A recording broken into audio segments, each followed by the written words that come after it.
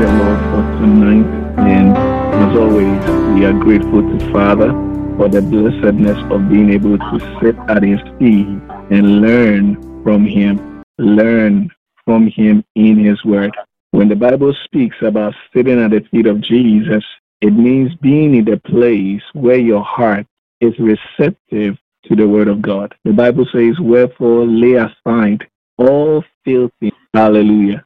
Anything that desecrates your spirit, anything that desecrates your mind, anything that desecrates your body, the Bible says, lay it aside. Hallelujah. The Bible says, lay aside all filthiness and superfluity of naughtiness. Hallelujah. What is that? That is the overabundance of naughtiness. What does it mean to be naughty? Somebody who doesn't listen to, who is hard-headed. The person doesn't listen to correction. The person doesn't listen to counsel and seeks to do and go his own way. In Christ, the Bible says, lay that aside. The apostle is speaking from the children of Israel. They were a stiff-necked people. And because of that, they were not able to follow the instruction and the leadings of God. When God sent His angel, the angel of His presence before them, He said to them that, listen, when you disobey Him, it will not go well with you. They were such naked people that simply could not believe and trust God. They always wanted to go their way or go the way of the other nations. Hallelujah. Despite all the things God showed them by way of miracles and demonstration of His power. So the apostle is looking at that and saying, lay aside all filthy and superfluity of naughtiness. That is, don't be hard-headed. Don't be a stiff-necked people. Don't be somebody who rejects counsel, but rather receive with meekness the engrafted word. You understand? That is, let your heart be in a place that it is receptive to the word of God.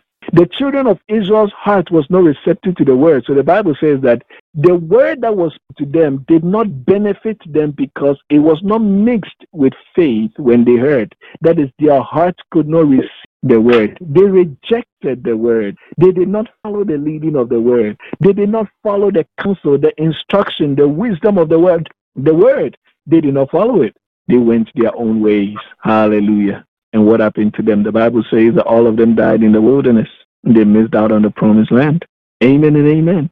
So when it comes to the word of God, there is a certain posture we need to have. Laying aside all things that desecrate and putting aside all things that make us naughty or the desire to want to go our own way. You have to lay it aside. Because you see, the revelation of God in His word will collide against any resistance in you. Anything in you that wants to have things His own way, the word of God will collide with it, because the word is the agency by which Jesus establishes His lordship over your life. So Jesus said, why call me Lord, Lord, and do not do what I say? Hallelujah. Why do you even call me Lord? Because Lord means owner. That means my word has authority in your life. But why do you call me Lord when you don't do what I say? When you don't listen to my instruction, when you don't follow my leading, when you don't follow my wisdom, why then do you call me Lord? So you see, we need that posture of meekness. The Bible says concerning Moses that he was the meekest man upon the earth. So the Bible says that Moses knew the ways, but the Israelites knew the acts of God. Hallelujah. The only way we can get to the place where we would understand God and know His ways that are higher than our ways. For us to really understand, we need that posture of meekness when it comes to the engrafted word, which is able to save our soul. Hallelujah. That is bring the transformation. Remember, the Bible says that be not conformed to this world, but be ye transformed by the renewing of the mind. That is the salvation of the soul. Hallelujah. Where the word of God is doing its proper work in you. You've yielded yourself to the word. Hallelujah. And you say like Mary, be it unto me according to your word. As we sing the song, be it unto me according to your word, according to your promises, I can stand secure. Have upon my heart the truth that sets me free. According to your word, O Lord, be it unto me. Hallelujah. I pray that that would be the prayerful song of our hearts every day. The true believer who has reached the Lordship of Christ is one whose heart yearns and makes this confession always, be it unto me according to your word. You need that posture when it comes to God's word. Hallelujah. Amen and amen. And receive with God's uniqueness the engrafted word, which is able to save your soul. God is not the one who is going to prepare your heart to receive the word. Many times we hear, let's pray that God will prepare our hearts. No. You would do that. You would prepare your mind. You would prepare your spirit. You would prepare yourself. You are the one who condition your mind. It is not God's responsibility to do that. You have that responsibility. Amen and amen. So as the word of God is coming, you position yourself to listen, to understand, and to receive. It is your responsibility. Amen. Amen. Hallelujah. So anytime the ministry of the word is such a sacred appointment, that is why as your pastor, I don't joke with it. It is of utmost importance in the kingdom. It is that by which Jesus establishes rulership in your heart. It is that by which Jesus orders your life and leads you as his shepherd. As your shepherd, you being his sheep. The word of God, it is the agency by which God works his work in you by his spirit. Nothing is done without the word. So the teaching of God's word cannot be overemphasized. And you hear me all the time saying this. That is why we don't joke with it. It is a sacred appointment. As we teach the word, we are not only unveiling the truths of God's word, bringing the revelation of the light of God's truth, we are also bringing impartations of the spirit, imparting grace to your heart, imparting strength to your spirit, imparting renewal to your mind. Hallelujah. Jesus said, you are cleansed by the word I've spoken. Through the hearing of God's word, there's a cleansing that takes place. There's a renewal that takes place, a refreshing that takes place, a lifting that takes place, an empowerment that takes place. Hallelujah. As you sit under the ministry of the word of God, something is happening to you. So don't take it lightly. Amen and amen. Hallelujah. Manchester Adilia Kose. Thank you, Holy Ghost. You are here. Oh, doing your work among us. Amen. Let the ministry of your word tonight be a blessing to your people, so that we'll be edified in you as you are glorified in us. Amen. Amen. Amen. We are continuing in our study. In Romans chapter number 5. We are laboring through Romans. Amen. I have come to understand as a pastor that exegetical teaching is very important. Hallelujah. Taking time to go through the scriptures and revealing what they actually mean contextually is so important for believers to get a grasp of the revelation of God. That is why we are painstakingly going through the scriptures one by one. We are not rushing it. Hallelujah. We are not seeking to impose our thoughts on it. We are simply unveiling. And these truths that we are reading from Paul, where did Paul get them from? That's the question. Did Paul just sit down and, craft something from his own imagination? No. Remember, during the days of Paul and even during the days of Jesus, the scriptures were only Genesis to Malachi. Until Paul died, and many years later, the New Testament was not compiled, even though he wrote the letters and sent to the churches, and they read them. Matthew, Mark, Luke, and John were not written until, somewhere in AD, after even AD 70. Hallelujah. So, you understand, all the revelation Paul is pouring out here, they are revelations of truth hidden in the Old Testament, what we call the Old Testament. That is Genesis to Malachi. So it is nothing. If you attended church in Paul's day, your Bible would be the Old Testament. And Paul preached the light of God's truth from the Old Testament. He unveiled the new life in Christ, the beauty of the gospel, the power of the gospel for salvation from the Old. We don't throw away the Old Testament. Rather, we unveil what God hid in there, the truth God hid in there. And that is what we are going to see today. Part of that we are going to see today. As we've been going through the book of Romans, we've been seeing the gospel being unveiled to us. So let's continue. Last week we dealt with Romans chapter number 5. We read from verse 1 to verse 11. Today we are going to continue in verse 12. And as we read from verse 5, 1 to 11, we concluded with this. And not only so, but we also joy in God through our Lord Jesus Christ, by whom also we have now received the atonement. We spoke about what the atonement is. Hallelujah. And we spoke about how that when we were sinners, enemies of God, God reconciled us to himself by the death of his son. Much more being reconciled shall we be saved by his life. Amen. We saw the enormity, intensity, and immensity of the eternal love of God directed toward us in Christ, in that he died for us when we were totally helpless and hopeless. So if he could do that for us when we were sinners, what wouldn't he do for us now that we are his sons? Hallelujah. Somebody say with me, I'm a son of God. I am a son of God. The greatest revelation of the scriptures is that men can become sons. As many as receive them, to them he gave the power to become what? Sons of God. Do you know what that means? That is so telling and so powerful. That is why John says, behold, 1 John chapter number 3, behold, that is, see with wonder. What manner of love is this? And what is the manifestation of that love? That we should be called the sons of God. And it does not appear what we shall be like, but when it shall appear, we shall be like him. Hallelujah. And every man that had this hope in himself purifies himself even as he is pure. Amen and amen. The great blessing is that we have become sons, just as he was a son. Amen. So let's look at Romans chapter number 5, verse 12. In continuation, he says, listen to Paul. Paul is unpacking something for us. He says, wherefore, as by one man sin entered into the world, and death and so death passed upon all men, for that all have sinned. Do you see what Paul is saying? For by one man, how did sin enter into the world? Sin entered by one man. How was sin destroyed? Sin was destroyed by one man, that is Christ on the cross. Amen. So the power of sin over the believer is being destroyed, but the presence of sin is still here. That is why the Bible says that do not yield your members instruments of unrighteousness. And it also says that sin shall no longer have dominion over you. Why? Because now you are in Christ and not in the world. So sin is no longer your taskmaster.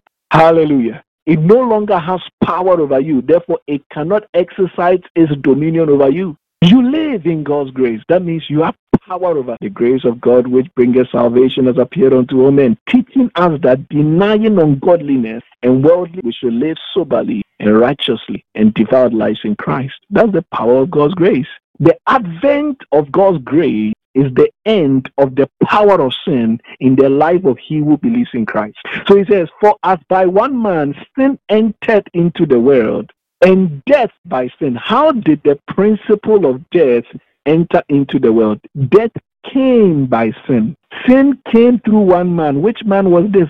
Adam. Now you should understand who Adam was. Adam was not just one individual. Adam was one, but he also was the federated head of the human race. That means Adam was humanity in one man. Hallelujah. All of humanity was in. He was the federated head of the human race. So by him, sin entered into the world, and death by sin. That's why after Jesus had conquered the devil and the grave, he says, "Oh death, where is your? Oh grave, where is your power?" Then he says, "The sting of death is what? Sin, and the strength of sin is the law. But thanks be unto God who gives us the power or the victory through Christ Jesus." The sting of death is what? Death comes through sin. Hallelujah. The Bible says that a man is tempted when he is drawn away of his own lust. How does sin come? When a man is drawn away of his own lust, and when it has it gives birth to, and then sin was death. Sin came through one man, Adam. Who brought sin into this world? Adam. This is theology we are studying right here. How did death come? It came through sin, the sin of Adam. The principle of death. I've taught you, death is not a spirit. Like people say, I bind the spirit of death, I bind the spirit of death, I cast out the spirit of death. Death is not a spirit. You can't kill death. You can't bind death. Death has been destroyed. The last enemy to be destroyed is death. That is why we have received a life beyond death. Hallelujah. Death is a principle. Amen. We know, why is death not a spirit? Let's do some analogy, understanding here. Why is death not a spirit? People are dying everywhere. And we know that the only spirit that is omnipresent is God. God is a spirit. Hallelujah. He is the omnipresent spirit. Every other spirit does not have that quality and attribute. The devil is not omnipresent. There are many people who think the devil is everywhere. He's omnipresent. No, he just has a highly organized system that makes him as though he's everywhere. No, the devil is not everywhere. I'm talking about Satan.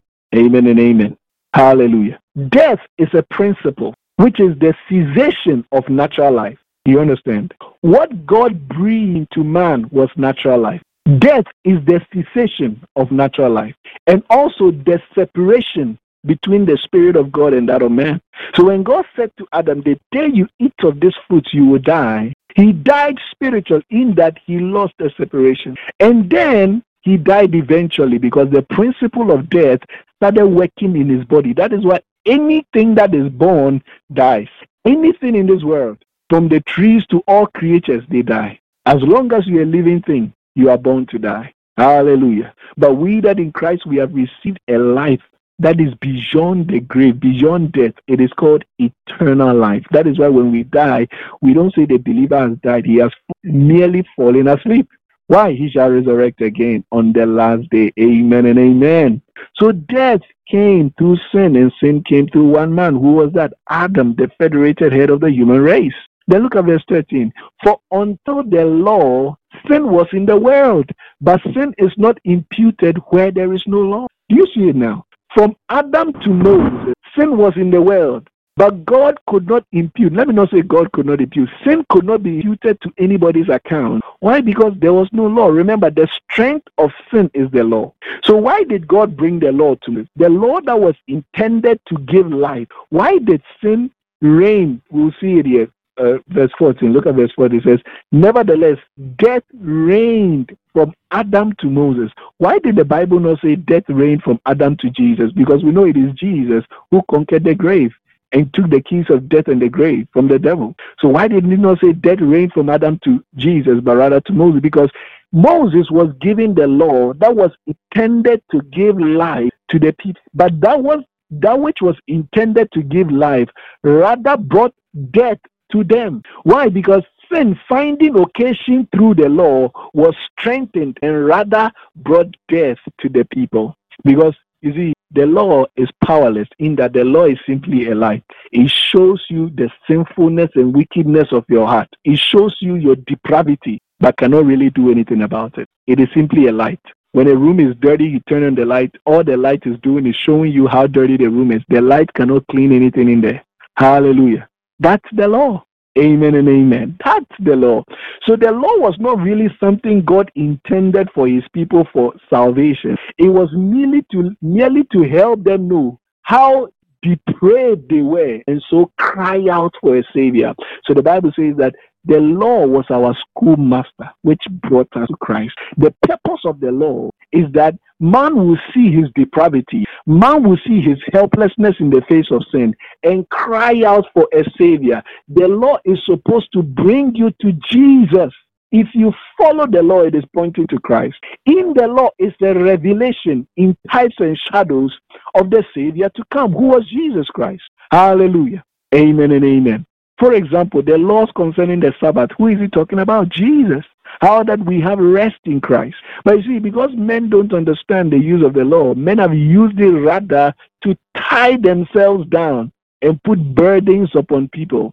So the apostle said to the people that, listen, this law with this burden that neither us nor our forefathers could bear, they called the law a burden because it was rightly so. Amen and amen. The Bible says the law is good if a man knows how to handle it lawfully. There is a purpose and a reason for the law. And that is the law is a light that shows man his depravity so that he can cry out for a savior, that is Jesus. The law is a schoolmaster that brings. So death reigned from Adam to Moses, unhindered, even over them that had not after the similitude of Adam's transgression, who is a figure of him that was to. Adam was what? A figure of him that was to. Who is this him that was to come? Jesus Christ, the second and last Adam. You see, in the mind of God, I've said to you, there are only two people. Adam, the first Adam, and Christ Jesus, the second and last Adam. Amen and amen. So the question is, in which Adam are you? The second Adam came to end the life of the first Adam when he died on the cross. If Jesus had only died for us and had not resurrected, what would have happened is you would have been simply innocent and would have gone back to the days of Adam in the garden. Adam in the garden was innocent, but he did not have eternal life. Because in the garden, the tree of life was there, but Adam did not eat of that fruit. He was simply innocent. Amen and amen. You understand? But when the second Adam ended the life of the first Adam on the cross by taking upon him the sins of Adam, all that are in Adam upon the cross, and bore the penalty of it, that is death, eternal separation from the Father. Jesus died eternally for us. He did not end it there. He was raised again by the power of the Holy Ghost unto newness of life. That was the last Adam. The last Adam. Hallelujah. And we, like Christ, are in the last Adam. He is the last Adam and we are in him.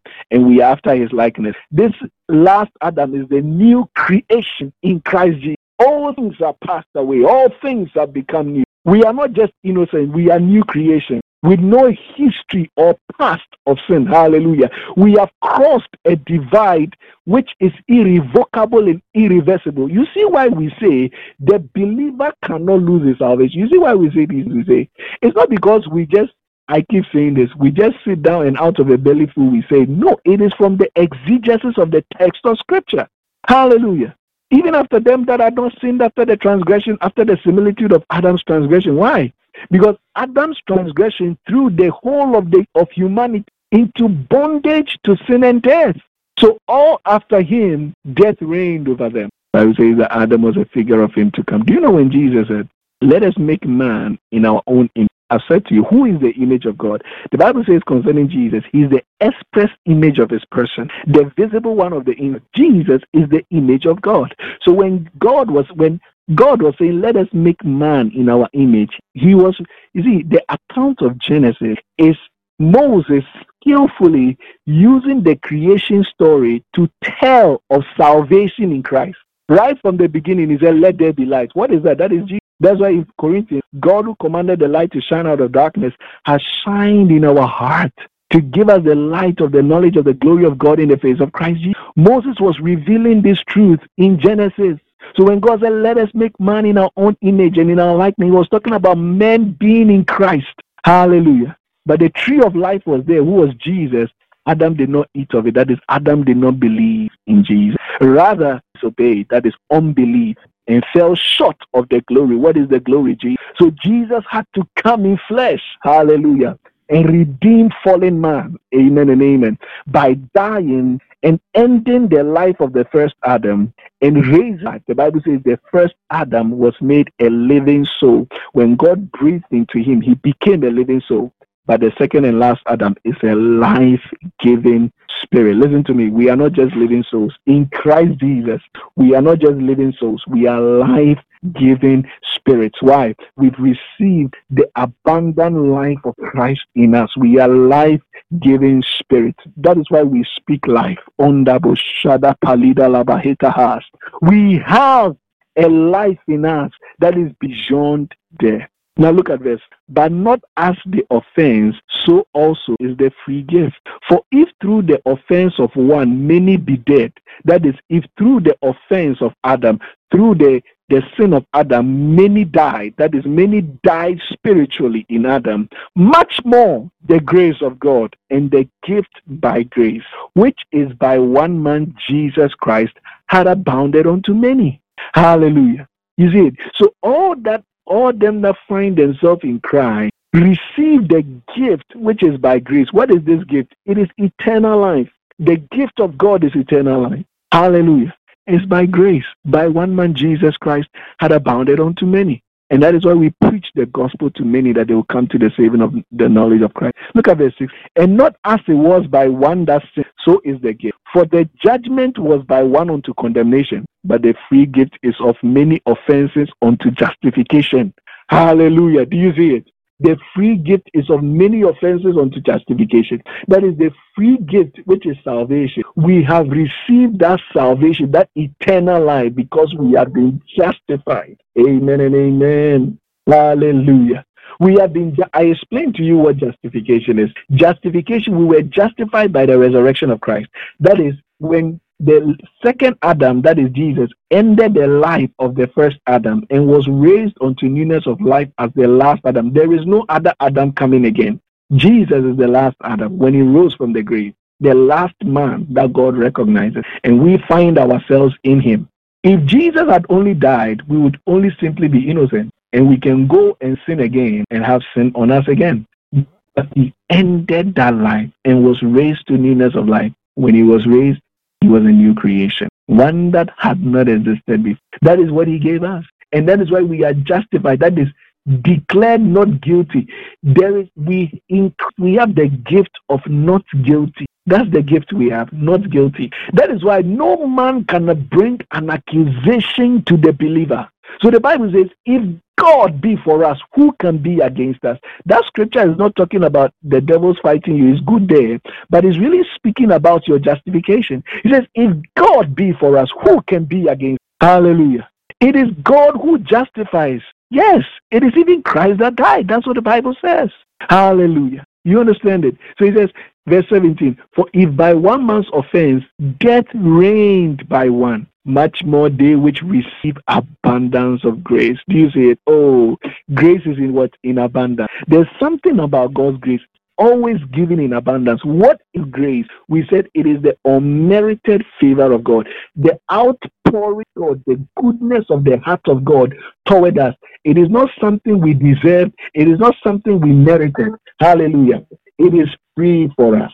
Amen and amen. We receive abundance. It is in abundance.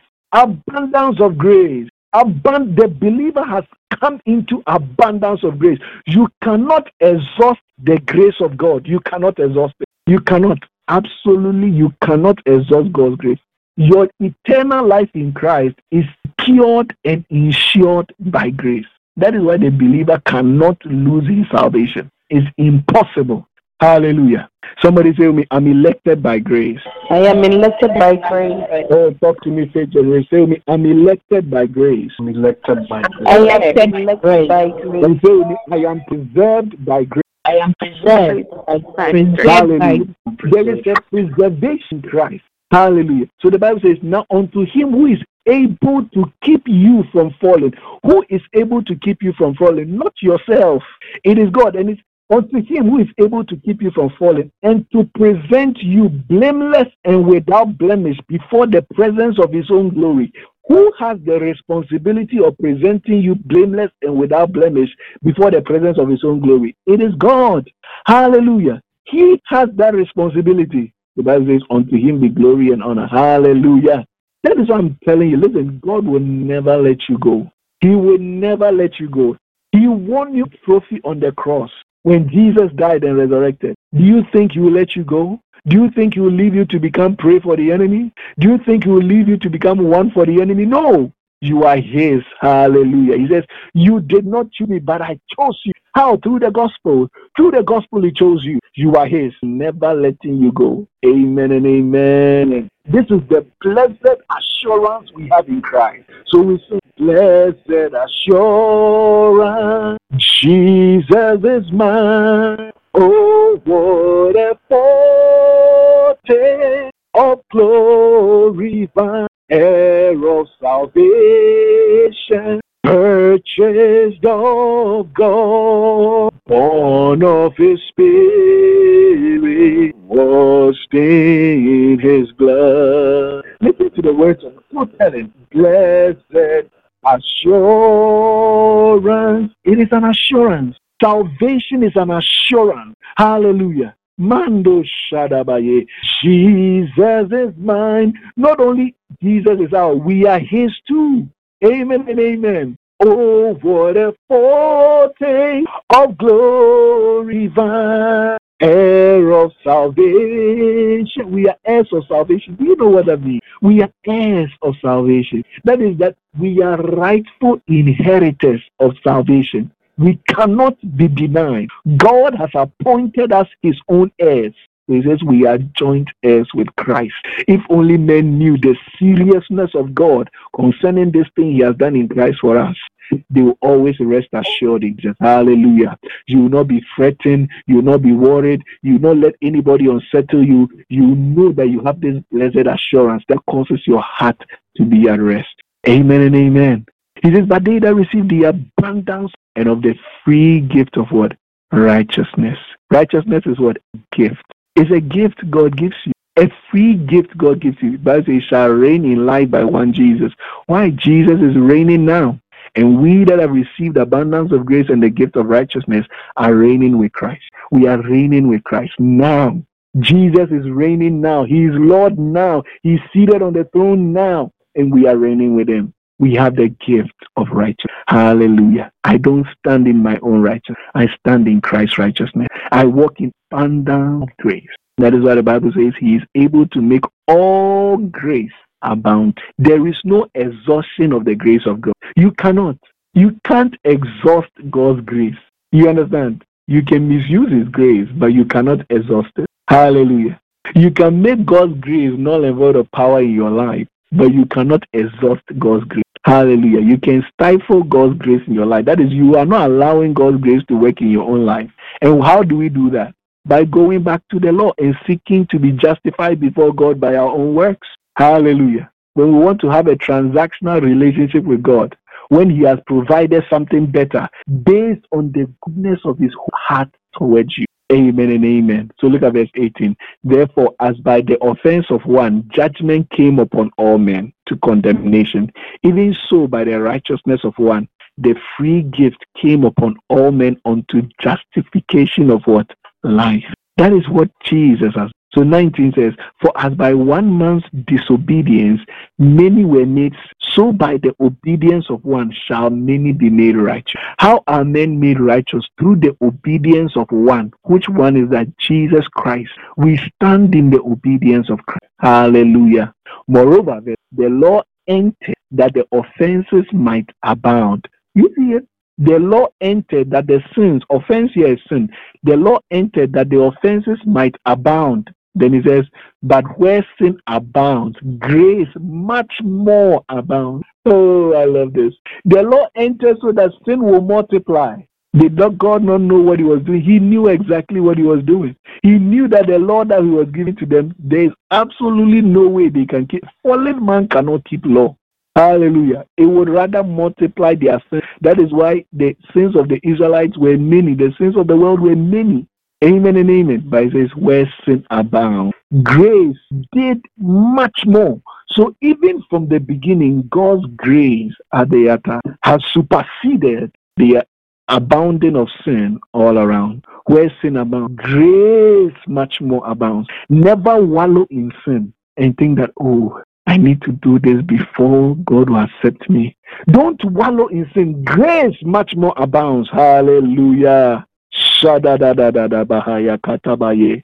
listen to those people who tell you have to go and do penance, say 3 Hail Marys and 4, read the rosary 5 times, and then God will forgive you. All these things are man-made systems meant to exert man's authority over your life. But God has provided something better. What is that? Grace much more abounds. Hallelujah. So look at verse 21. That as sin had reigned unto death, even so my grace through righteousness reign unto what? Eternal life by Jesus Christ our Lord. Grace reigns through unto eternal life by Jesus Christ our Lord. Hallelujah. Do you see the beautiful work that God has done? By one man, sin entered in, and Jesus came for that express purpose of taking away the sin of the world. So when he came, this is the reference John gave. He says, the Lamb of God that takes away. Remember that the Jew people, according to the law, they were given certain rituals to perform. They will bring bulls and goats and cows and kill to take away their sin. But yet still, those things could not take away the memory of their sin. And God had no pleasure in them. But it was a typology, a figure that was pointing to a reality that was coming. The real Lamb of God that would take away the sin of the world is Christ Jesus. And he came. Hallelujah. He took the sin of the world away. So no man shall bear his and bear the penalty of his sin. No man. You have no business doing that. All your sins, past, present, future, they've all been taken away. They've been remitted. I explained to you what remission is. That is, they have been cancelled and removed from the record. There is no record of it. Hallelujah. Amen. So sometimes we tell people, listen, so does it mean that the believer will never sin in his life? No, that's not what we are saying. So what then does sin do in our lives? Listen, God has dealt with the power of sin to affect your relationship with him. So sin no longer has any power over your relationship with God. It does not. It cannot affect your relationship with God. It cannot. Hallelujah. Sin cannot. God has made sure of that. It can't change you from being a son or a saint into a sinner. It cannot. It can't change you and demote you from your sonship. It cannot. You are still as much a son as Christ is. Hallelujah. Don't say then, Pastor Sam, what does sin do to us? I'll tell you what sin does to you. It weakens your own faith. It weakens your own faith. And it prevents you from enjoying the fullness of the blessings that, hallelujah. But don't wallow in sin. Rise up in the name of King Jesus. That's what the Bible says. Lay aside all filthiness. Lay those things aside. Lay them aside. And the superfluity of naughtiness. Don't be so stiff-necked that you want to go your own way. Yield your heart to Jesus. He knows what he has done for you. Hallelujah. Shadabahatekaya. This is it. Grace reigns eternal life by Jesus Christ our Lord. This is the beauty of what Jesus has done for us. It is so immense. It is so telling. It is so superfluous. We can't but tell it abroad unto all men. Jesus came for the express purpose of taking away the sin of the world. That is why Jesus came. Jesus did not come for any other purpose. Jesus did not come to make men millionaires. Jesus did not come so that men will have marriages. Jesus did not come so that men will buy cars or build buildings. Jesus did not come for any reason.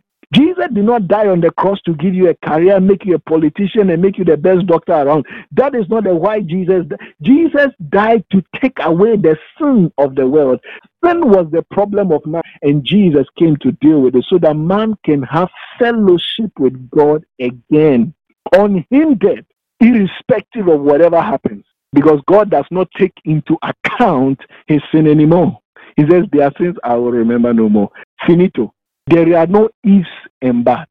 If there is any but, take your but away. Take your but away. Hallelujah. There are no ifs and buts. I'm in unbroken fellowship with the Father. Amen and amen. And he walked with me, and he talked with me, and he tells me I am his own, and the joy shared as he did, none other has ever. Oh, and he walked with me, and he talked with me, and he tells me I am his own, and the joy as we carry them, none other has ever known. Amen. Listen, Kadobayega, Sengra nontos mantila hanga seza. Kadiantan zuza balagahosies. Kinao shaiga zuza bange zula bahante kose. God has called us onto a sacred life of consecration, a consecrated life in Christ. Do you know Jesus is your consecration? Do you know Jesus is your sanctification? He's not only your righteousness, he is your sanctification. He is your consecration. Hallelujah. Remain in him, abide in him, stay in him, abide in his grace. Hallelujah. There is no solution anywhere but the grace of God. For all those who for some reason feel as if, God's grace is not enough. I must do things in my own power. Well, I got good news for you. Go on and try. Let's see where you get to. Hallelujah. Amen.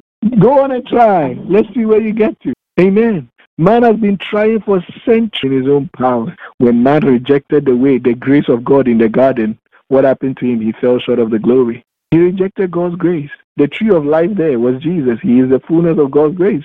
Man rejected God's grace. What happened to him? He went his own way in unbelief. He fell short of the glory. So if you want to do that like Adam, go ahead. And it's sad for the believer, because when the believer does that, he has entered into carnality. Even though he's still a believer, he needs to be taught. But I choose to abide in God's grace. Amen. Who is with me? Who is with me? Hallelujah. If you are with me, say amen. Amen. If you want to abide in God's grace with me, say amen. Amen. Listen, I don't want my own power. I want to ride on His power. I have no power of my own. I have no power of my own. I depend on You, Holy Spirit. Let's sing it. I have no power of my own. Always we have no power of our own. Oh, we have no power of our own. We depend on You. Oh, we have no. Yes, we have no power over. Listen, brethren, abide in His grace. Feast on God. When you wake up and say, Father, I thank You for Your grace. I receive Your grace. I walk in Your grace. Your grace is sufficient for me. I'm strengthened by Your grace. I am empowered by Your grace. In the name of King Jesus, my life is beautified by God's grace. And Abashaya, let you speak in tongues. Amen and amen. Listen, the grace of God. It is what has made all things possible. And it is what continues to make all things possible in your life. God's grace. That is why I love quoting the scripture. If God did not spare Him, but gave Him freely for us. You see, that is the argument. How shall He not also with Him, the very best of God He gave to us, how shall He not also freely with Him give us all things? Why then would He want to give us things based on our merit? Everything God does in your life is out of His sheer grace. I'm telling you. I said everything is out of His sheer grace. He says that all things may be to the praise of the glory of His grace. Anything that you cannot point back to the grace of God, there's a question mark on it. Hallelujah. You see, in Christ, boasting is altogether excluded. Human boasting is altogether excluded. Because all things are by and through and for His grace. Hallelujah. Amen and amen. There's no way the flesh can glory in Christ. It's not possible. Amen and amen. Rest in His grace. That's why it says, come boldly. Where? Come boldly where? Talk to me, faith generation. Come boldly where? Throne of mercy. Oh, speak louder like you believe it. Come boldly where? The throne of grace. Hallelujah. Speak it. Come boldly where? To the throne of grace. Yes. Say it louder. Hallelujah. Come boldly to the throne of grace. Speak it boldly like you believe it. Hallelujah. And He says, obtain mercy. Oh, that is lambano. Take it, seize it. It is yours. One of the free gifts in Christ is that is, I'm not giving what I deserve. And then there is grace.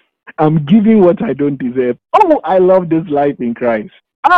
The mercy of God ensures that I'm not giving what I deserve. The grace of God ensures I'm giving what I don't deserve. Yes.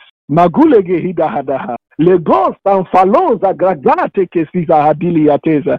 You see why I choose to abide in these two. Hallelujah. Come boldly and obtain, seize, take hold of mercy and find the grace to help in time of need.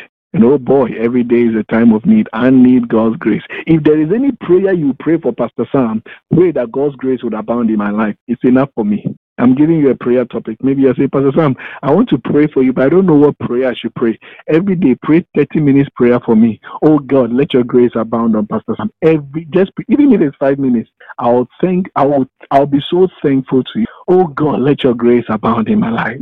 Let your grace abound upon Pastor. Let your grace abound upon him in ministry. Let your grace abound upon him in marriage. Let your grace abound upon him in everything he does. Oh God, your grace. Yes, let it abound upon him. Hallelujah. Amen and amen. And you see, I want you to know something. The grace of God doesn't work in your life to spite other men. Listen to me. Most people, sometimes you hear people put things like, we may be classmates, but we are not grace mates. People make those kinds of statements. They think they say something powerful. They are just talking out of ignorance. What do you mean by we are not grace mates? Because they feel they've attained certain heights in life. The grace of God doesn't work in your life to spite men. God doesn't do the things he does in your life to spite people, to spite other believers. Hallelujah. God is not petty, and God does not subscribe to your pettiness. So take him out of that. That's not the purpose of God's grace. The working of God's grace in your life is for the glory of Christ to be seen in you. All are for, hear me and hear me well.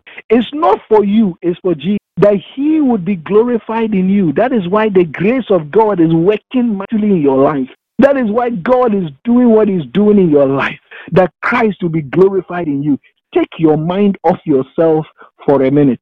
You are too self-centered. We are too self-centered. Oh God. Most times our prayers are very selfish. We are praying and our intention is so that sister will know that me too, I have arrived. Arrived where? Arrived where? Kantamantu. Arrived where? Where are you arriving? We have arrived. Arrived where? Where are you going? Hallelujah. Sometimes we get to where, especially, and these things are so because we listen to all these kinds of messages from certain pulpits, and then we believe them, we go and we shout and jump and do all the gymnastics after them. We come out and we are so carnal in our thinking, and there's so much strife among us. Who is who? Who has this more? Who has that more? You've lost it. That's not why the grace of God is working in your life. That's not the reason the grace of God is even working in your church. Amen and amen. Oh, whose church is more powerful? Who has more? There's nothing like mega church, big church, super church, small church. Never use qualifiers for the church of God. Never in your life. It is an insult to the work of God's grace. It's an insult to Jesus, the Lord of the church. Jesus never referred to any church as small church, big church.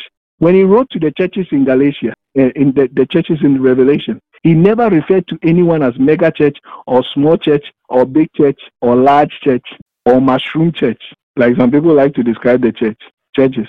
No. And in the New Testament, you never see the apostles refer to any of the churches like that. Paul never wrote and said, I'm writing to you Galatians because you are now a mega church. No. Church is church. Wherever 2 or 3 are gathered in my name, there I am in their midst. The most important thing is Jesus exalted. Is the word of God taught in truth. You can be 3, 4, 5, 6, 10, 11, 1,000. It doesn't matter. As long as the Holy Ghost is doing the work of God's grace in fashioning men's life after Christ, it is church. Size has absolutely nothing to do with it. It is our own carnality. Man always wants to find a way to sort of, make themselves feel good. So we love titles. We love descriptors. We love qualifiers so that we can show that we are better than somebody. So sometimes senior pastors will even say, all these young pastors who have come, all these young pastors who have come, all these small boys, they think that they are something. Meanwhile, when you also started in ministry, you were young. Do you know that all the disciples of Christ were teenagers? It was only Peter who was in his early 20s when Jesus called him. So what are you saying? Hallelujah. That's what Paul said to Timothy. Don't let anybody despise your youth. Hallelujah. Do you understand that? This God that called, there's no you. Amen and amen. There are many ministries that have died because certain men sat up and intimidated the young ones that were coming up. Amen and amen. Hallelujah. Sometimes we act so funny. We act very funny. Man, they are all the ways. I call them the ways of men's ways. And sometimes we try to attach scripture to it and make it seem as if it is God. God has nothing to do with it. It is simply men's ways. But I pray, may all those things be flushed out of the church. Let the church be the church of the Lord Jesus. Hallelujah. Where we love one another. There is no distinction. We understand and love one another. Hallelujah. And Christ Jesus is exalted in our hearts every day. Amen. And we refuse to see who is bringing the big bank account and who is building buildings and who is doing this and who is doing that. It doesn't matter. The church is church. Church is what? Church. Hallelujah. Church is what? Church. You are no more church than we are. Amen and amen. As we gather like this, what are we? We are the church of the Lord Jesus. Someone say, oh, but your ministry, you don't meet in person. We are just online. No, we are church. Oh no, you are a ministry, you are not church. What are you talking about? What is church? Church is the called out ones, the ecclesia of God. Hallelujah. We are the called out ones of God. We are the body of Christ. That's what church. Amen and amen. Let's be renewed in our thinking. Hallelujah. Listen, brethren, abide in God's grace. Lift up your voice and begin to pray. Thank God for it. We'll bring the message to a close. Thank God for his grace. Thank God for his grace. In the name of Jesus.